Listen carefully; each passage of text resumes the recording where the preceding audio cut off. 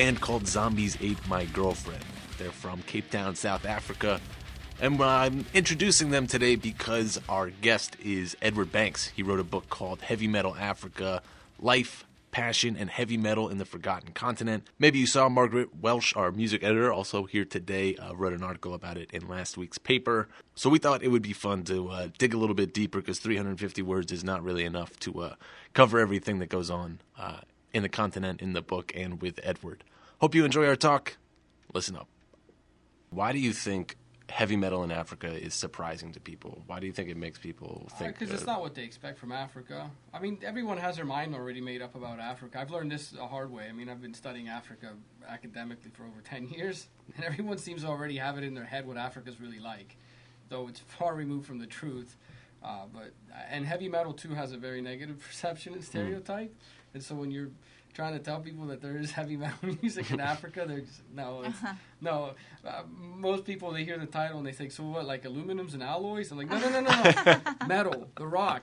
That's why the cover features two guys, one guy screaming and another guy playing a metal guitar. Are there any qualities of metal in Africa that are distinct, that you wouldn't hear in European or American metal? No, that's a great point. That seems to be a lot of the focus. That's why I had to address it a lot in the book. No, but not yet.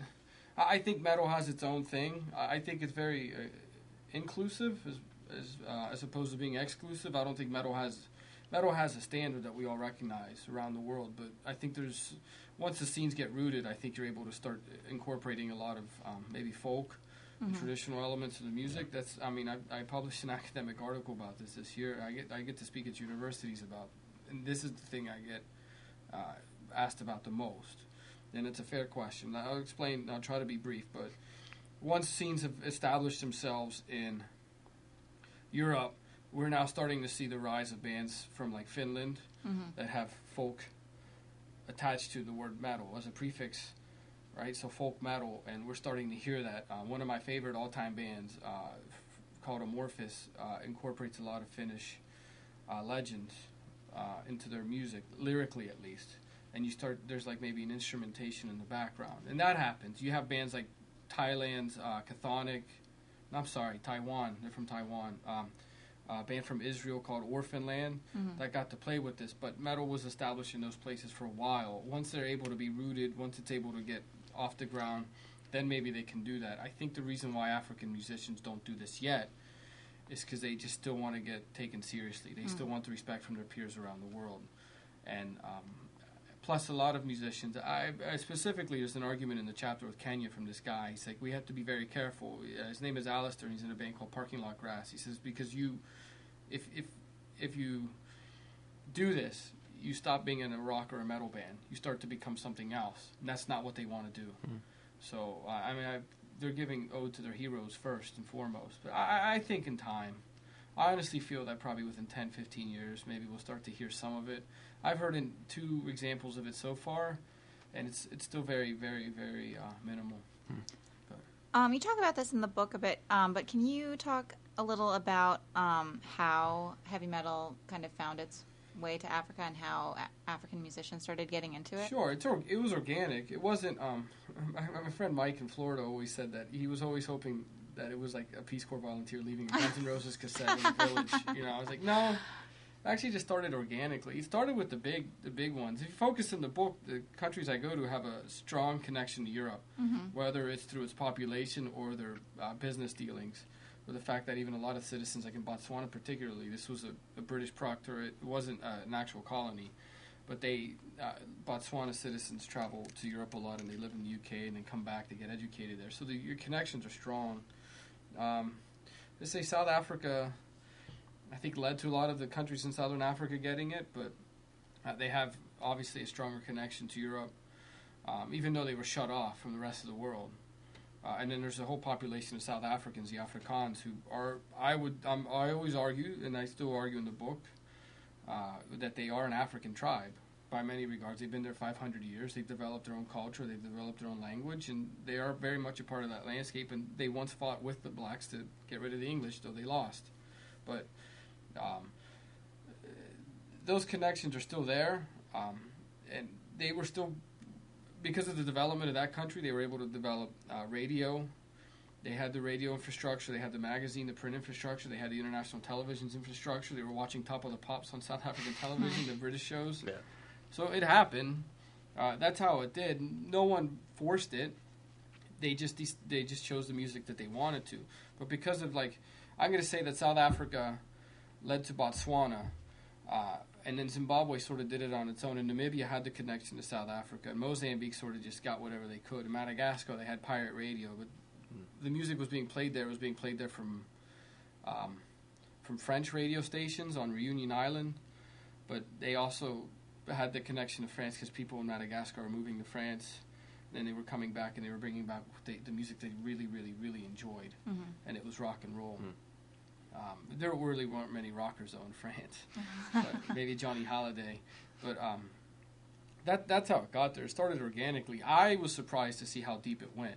I just thought, okay, well, maybe this is all revelation within the past 10, 15 years, and I was shocked to see that there was stuff going on in the 70s. Now, the other story is that in the 1960s and 70s, in countries like Zambia, Zimbabwe, Nigeria, even some of the West African countries like today, Burkina Faso and whatnot, they had what they called they had like a psychedelic rock movement there, all on its own, entirely organic, because they heard what was going on in the West, but they basically fused it with their local music as well.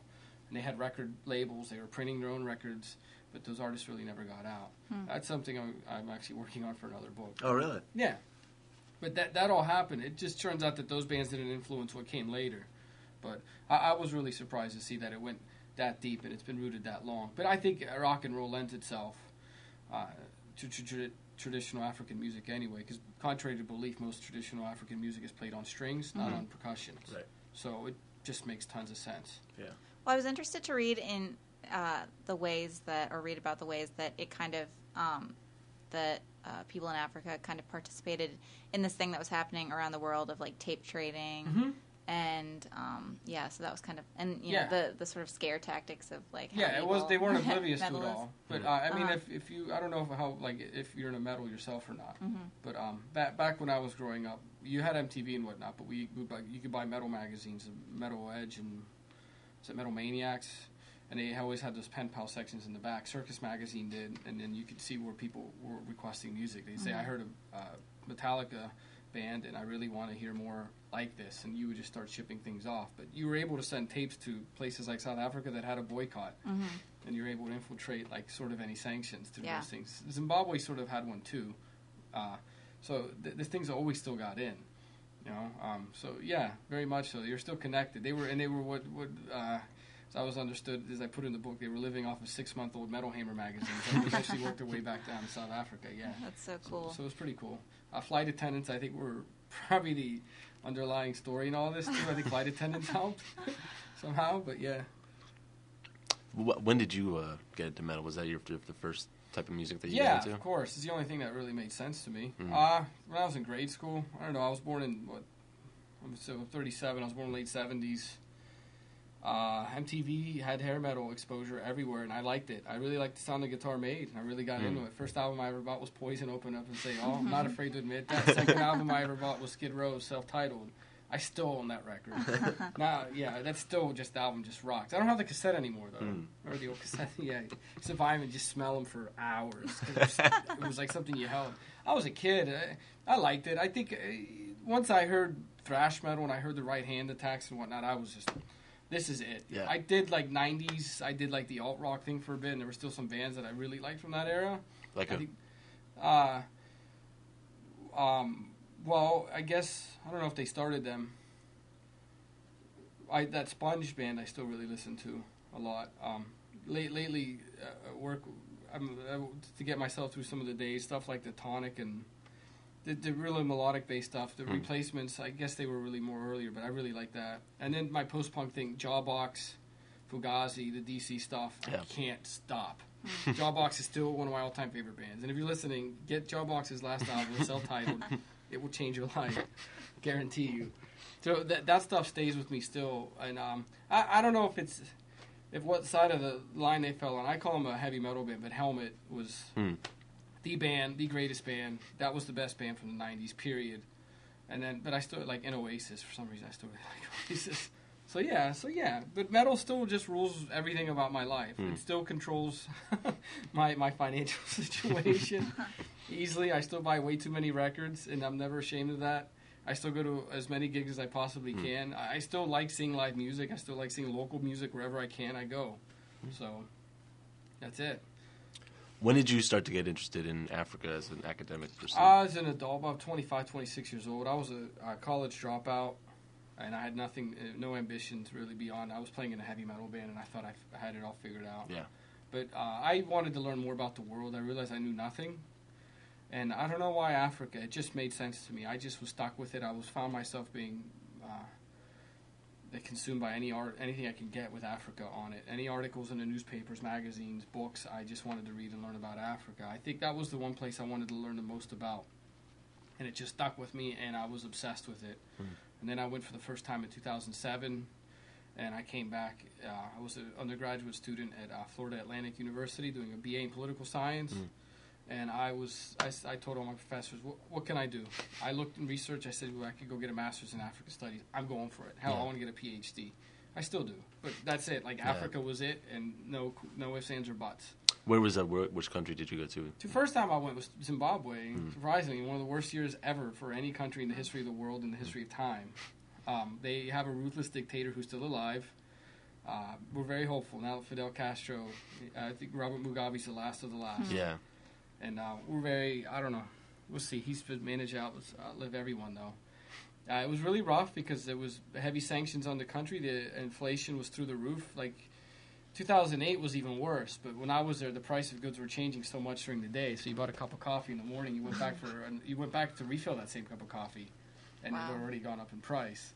When you're realizing, I saw in stats that in 2008, with the price of one loaf of bread in 2008 cost what 12 cars cost in 1984. Wow. Something in Zimbabwe. So it was insane. But everything I did was just black market through the American dollar, and yeah. But I loved it, and I loved every second of it. So what was the research process like? How many times did you go over there, and where did you go? I went 4 times. South Africa, Botswana, Kenya, Madagascar, Mauritius, Reunion Island, and Zimbabwe. And I did go to Namibia, though I don't write about it in the book. I thank the guys in Namibia very much in the end of the book in the acknowledgments, because I had to, because they put me up and still the same thing, and I did those big trips through the country.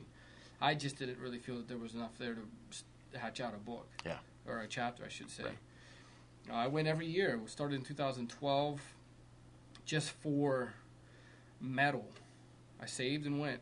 I took every job. 2012, I was working as a substitute teacher in Orlando, Florida.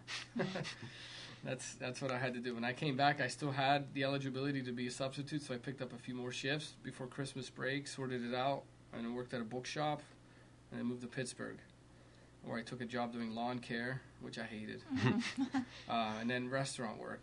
But the restaurant work afforded me cash, and it afforded me the opportunity to go and leave for 6-7 weeks out of the year. So, can you walk us through what one of those trips is like? Yeah, I mean, I'll just look. It's the biggest uncertainty when you get there is you don't have it all laid out in front of you. It's not all planned out. I did my best to research every single musician I could meet and every single place I wanted to go to. Madagascar was particularly challenging because I only had about a handful of contacts, probably about 8 or 9 people. I said, well, I can meet these people here.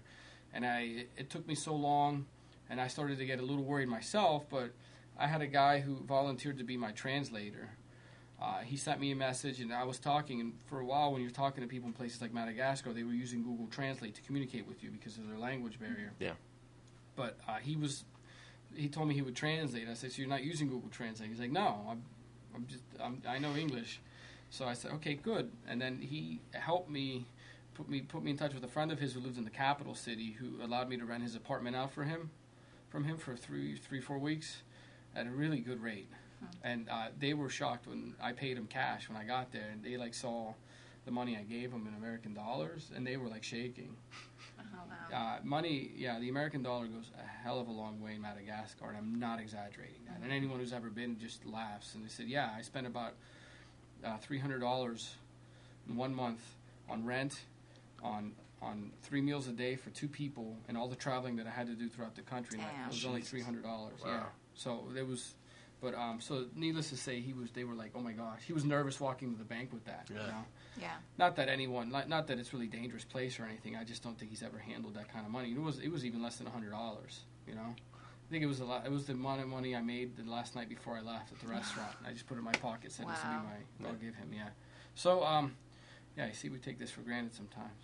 So I didn't know what to do, but when I was there, I was met at the airport by this guy.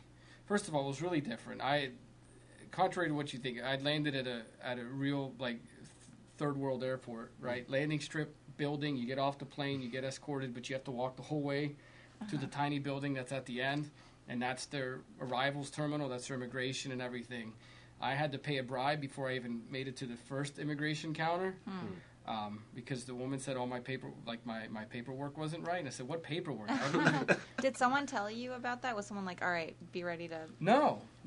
You were just like, oh, "Okay." I had only known a handful of people that had been there before, and they said, "Yeah, it's a very easy process, and Americans don't have to pay for visas there."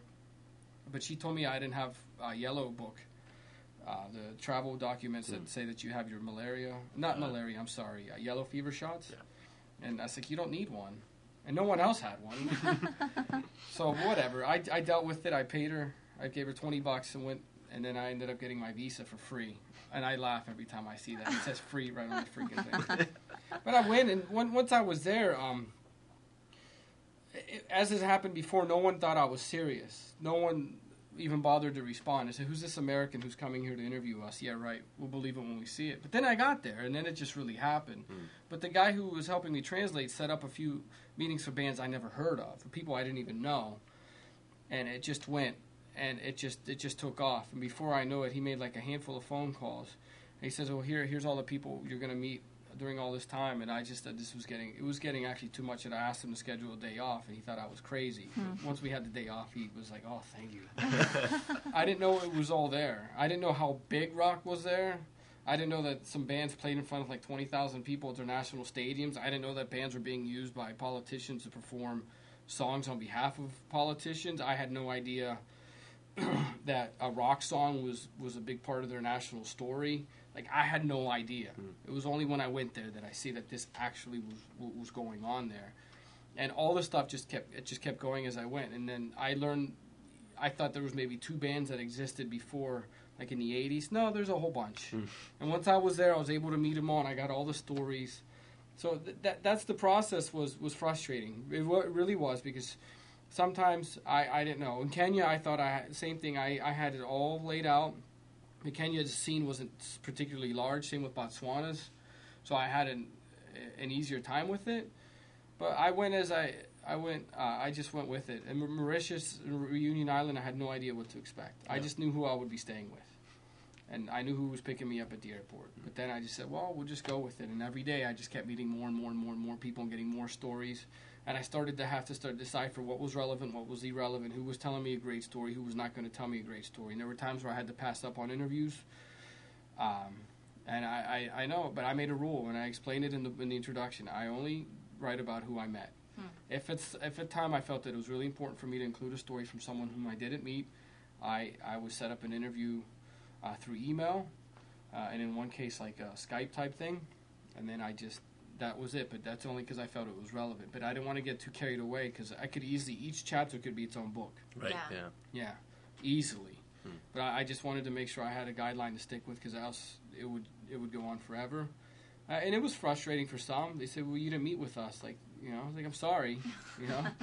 It's like, you could have written about this person and that person. But bear in mind, everyone just pops out of the woodwork, says, "I was in a band once. Why don't you interview me?" I was like, "Yeah, but what are you actually doing?" Some of these bands are really working hard. They're getting internet presence and stuff. And I don't want to discriminate between that and one band or another. And I did try to get as many different perspectives as I could.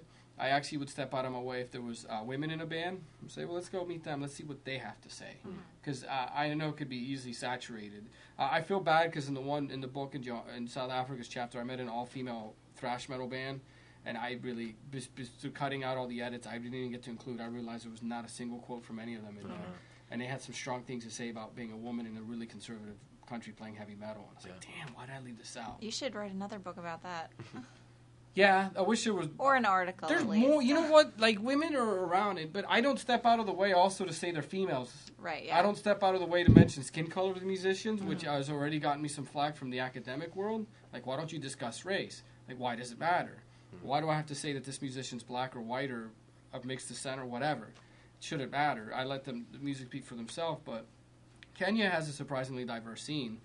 There's a lot of women in the scenes. Not everyone in the book is Kenyan black.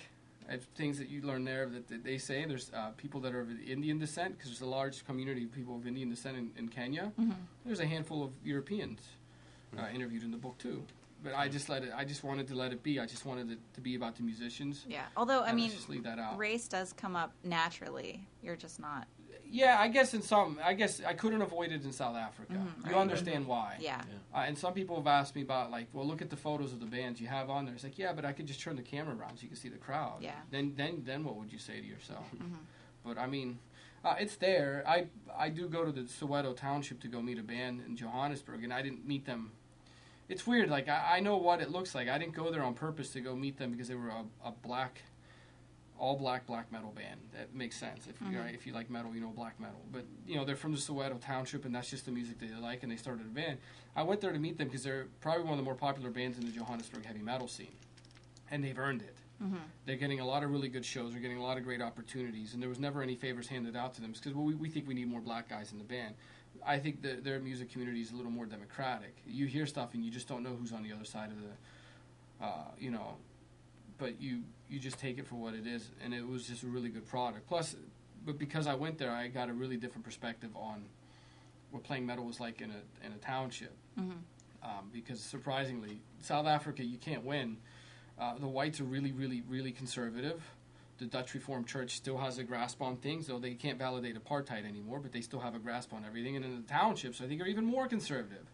That's even more. There's a long-standing tradition. They think that's devil's music. The guys would tell me that they used to skateboard and how they would get shunned because they think that's something the devil would do. Yeah. They can't, no one can win. But I think it just really brought the unity of metalheads even more. Musicians told me about what church and religion means to them, there's a lot of Catholics in these African countries, and in some places there were a lot of Muslims too. And they told me about what it was like being raised Muslim, being raised Catholic, and how that holds, and how sometimes that, at least, their basis for their life is through those religions, but they understand what this music can do for them, and they can use it as a way of having a conversation with themselves and with others who maybe were also brought up with Islam or Catholicism, that they want to step away from certain aspects of it. You can still believe in God, you still do your things, but there are questions that they had for it. So maybe there's a liberation in the music itself, yeah. Right. So it is odd, though, but I think I don't know why this music continually gets scapegoated. It's just a form of expression. It's especially like when you're really into it and you know what's really going on. It's just I know. Like so we obvious. Could say that. Yeah. You and I could say that. You and I listen to this music. Maybe you do. I don't know. But, a little bit. Okay, yeah. She knows more. Yeah, but we know that, and we know that the imagery of it is just the same way you look at how you approach Halloween. Yeah. I know. Sometimes I'm like, oh, Satan, so corny. It is. I think it's funny, but it's like when you get down to the story, Slayer seems to get a lot of flack for a lot of the things that they do. So does Slipknot, and I don't see what those bands have to do with Satanism. Yeah. At all. So in addition to the interviews, I imagine you were going to shows as well. Yeah, whenever I could. Yeah. I mean, oftentimes, the bands were organizing shows around me being there. They would plan. There was a festival planned in Angola for me, and I was shocked by it. But I couldn't get there. Oh wow! And the guy and I, we had orchestrated times to meet up and whatnot. He's like, if you're going to be here during this time, I'm going to organize a festival. He has a festival that he organizes every year anyway, in a city called Kutumbela. But he changed the date so I could be there for it. In Botswana, the band Metal Horizon threw a concert for me. They had me on the radio that afternoon in the capital to talk about what I was doing there, why I was there, and then they threw me on a bus to drive 4 hours across the other side of the country. And on the flyers, they said, American journalist Edward Banks will be here. So that was just odd, because people walked up to me and they wanted their photo with me and everything. Like, come on, man. Like, what have I done? But I thought it was really sweet. A band in Cape Town that I write in the book, Juggernaut, this starts right away with that band. They organized the whole tour around me being there, so I could get to see from the perspective of the bands, how it is to be in a touring band in South Africa, things like that. I thought that was really, really awesome. So one thing I don't think I stress enough in the book is how much these musicians made an effort to reach out to me. Once I started to go, I set up social media pages, Right. and they realized I was serious, and word started to get around other African countries, and musicians who had known of others just through networking and whatnot, though they've never met. And other countries were saying, this guy was just here and he's serious. He's like for real about metal. He really loves this music.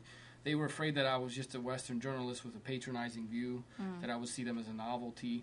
And they said, no, he really knows Africa. Yeah. And I thought I was moving. Just the things that I saw them do, they would take vacation time from work. They would, Stefan, my translator, like kind of quit his job so he could help me out for a few weeks. Like, you don't have to do this, especially in Madagascar, man. You know how hard it is to get work there? But he, I was just moved by it. There were so many times where I had to just like take a moment and walk away. I didn't realize it would just be like become such an emotional connection I had to these people. But I still when I'm like doing some of these press things now and whatnot, I'll go through photo albums to send photos out, and I just get stuck. And I've gotten through emotions that I was like, wow, just to see what people would do. They had dinners for me, they had barbecues for me, just because I was for the first time. There was a guy in Madagascar, and I guess I'll share the story, but he was shaking when he met me. I was like, why is he nervous to meet me? And he was like almost in tears. It's like my translator Stefan said that he's been playing music for 30 years, and his band is a really big deal here in this country, but he's never spoken to anyone about this music, about what he does and why he does it. And he was just completely taken by that, and I was too after a bit, because I was like, wow, I'm like giving these guys a voice. And so the press in Madagascar will never take what these guys do seriously. But they'll go play a show and rock, and there's 5,000 people that rock up, but no one's ever asked them why, or what do these music mean. So I changed the conversations completely, just to, I would say, tell me about your records, like, and they were getting a kick out of being asked like what their favorite songs were that they had recorded themselves, and why they feel that this music had connected to the people of Madagascar, and I noticed the whole time they were still so content with working as an electrician full time and then just playing music, maybe 3 concerts a year or something. But they realized they weren't going to get anywhere else, and I'm glad to hear that, because I'm not that I don't think they deserve it, but they were brought down a bit. Some like young bands, especially in South Africa, they sort of have these things. Well, we're in a band, we're just waiting to get signed so we can leave. Like, it doesn't work that way. Yeah. It doesn't work that way for anyone. I guess that's a universal thing. Yeah. Everybody. Yeah, I had to tell them. I did press interviews there about the books released in South Africa, and they were. I think a lot of people. I told them that you should never take what you have there for granted. You have just a marvelous heavy metal and rock scene. You have a great rock community, and don't let that be taken for granted. And if you're the biggest band in South Africa and you never leave that country, so what? If you're making an impact on someone else's life there, just take that. Yeah. I don't want to make you play favorites, but were there a couple bands that you just couldn't, that you Yeah, just fell in love with? Tons. Yeah. Too many. Yeah. And don't worry, it's okay. I get this question asked all the time. And I've told the other guys in these countries, like, dude, just relax. Like, I promote your bands as much as I can. But some of these bands have made really great strides. There's a band out of Cape Town that's just flooring everyone. Zombies Ate My Girlfriend. And they played in at the Wacken Heavy Metal Festival in Germany this year, and they rocked it. They had like thousands of people show up. They said like 5,000 people. They said they got goosebumps just from seeing the crowd. But they went over so well. They crushed. They sold out of merchandise, and now they're getting hammered on for more from people saying, I heard about you guys from Wacken. And there's a reason why. On concert with the ebb and flow of life, on earth carries the endless message of your life, from age to age.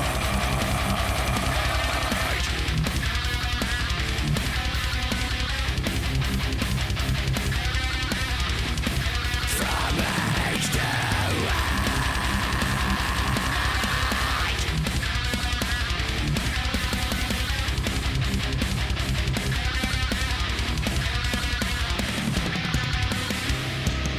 Should kill these thinkers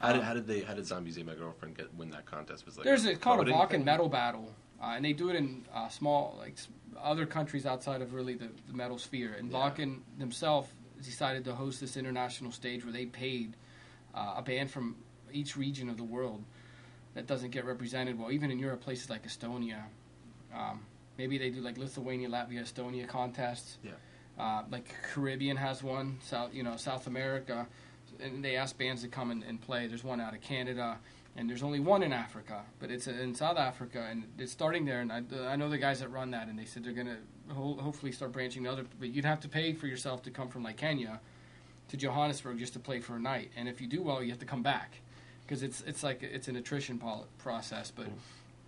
It's no shock that Zombies Ate My Girlfriend won. If you see them in South Africa, you see the crowds that they're turning out, and you hear them, and you see the professionalism that they have, and you hear the records. There's no reason why they're not going to be. I think they're going to be ready to go to the next level soon, easily if a label's willing to take them on.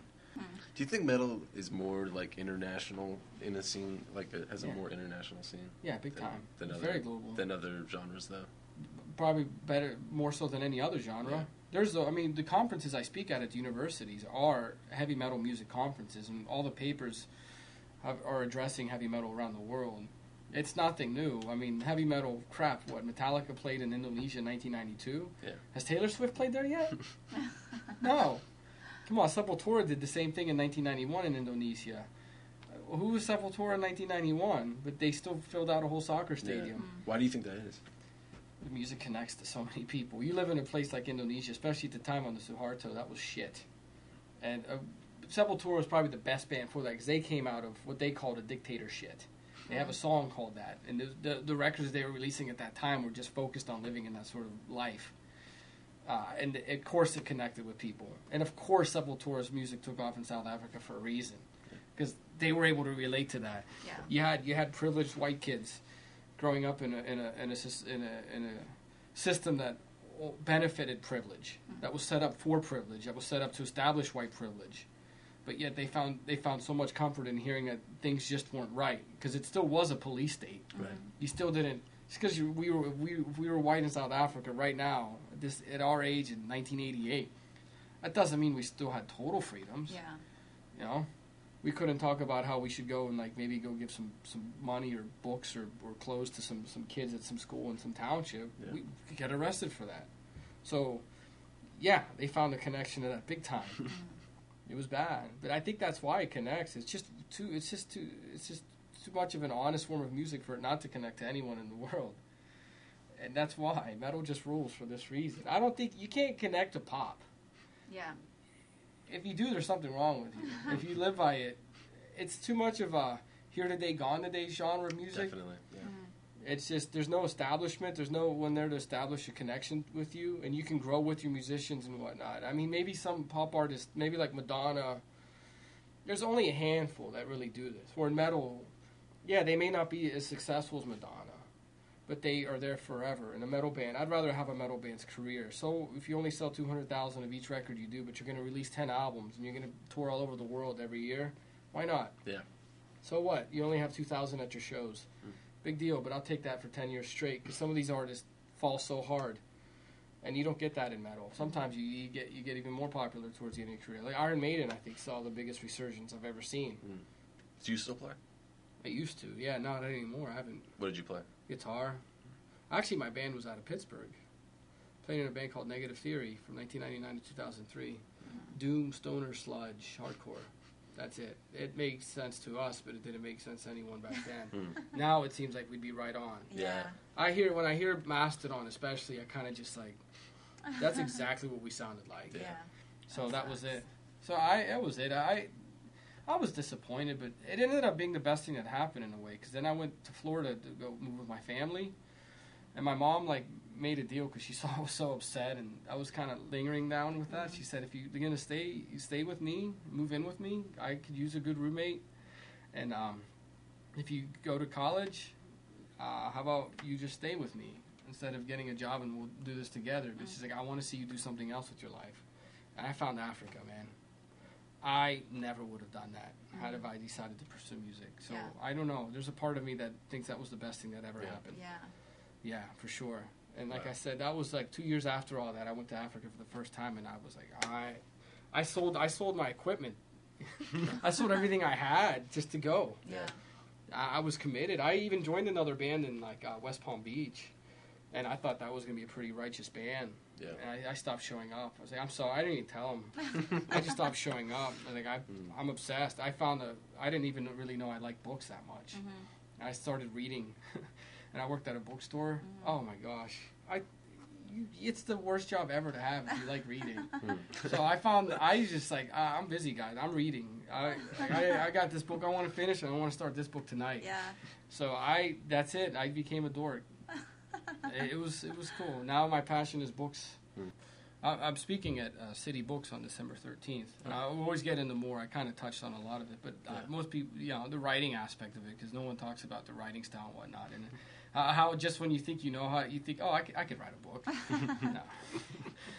Well, where all is the book available? Well, it's available on Amazon. It's Amazon and Kindle worldwide. It's available on most Amazon sites worldwide. Wordassociation.com has it. I sell it myself. If you hit me up on social media, I've been sending copies myself all over the world. That's cool. Shipping isn't so much here within the U.S. Yeah. It's when you leave. Yeah. I'm really excited. I'm just excited to see where this book goes next. So I thank everyone. If you're going to buy it, thank you ahead of time, and I hope to meet you sometime. So yeah.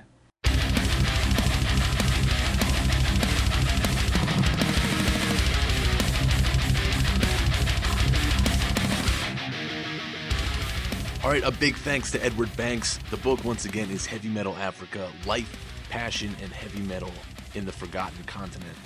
Also want to thank Margaret Welsh and send a big thank you to Zombies Ate My Girlfriend. They actually sent us those songs. Those are the ones that you heard.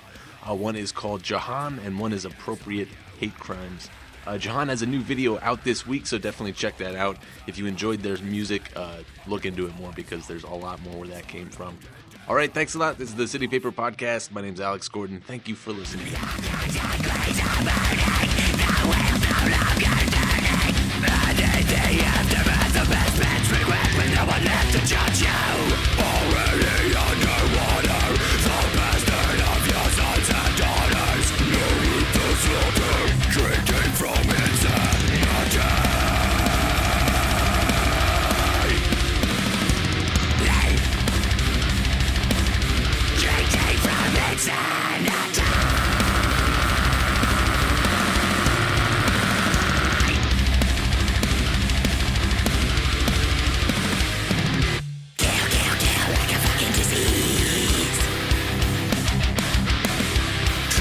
Always up.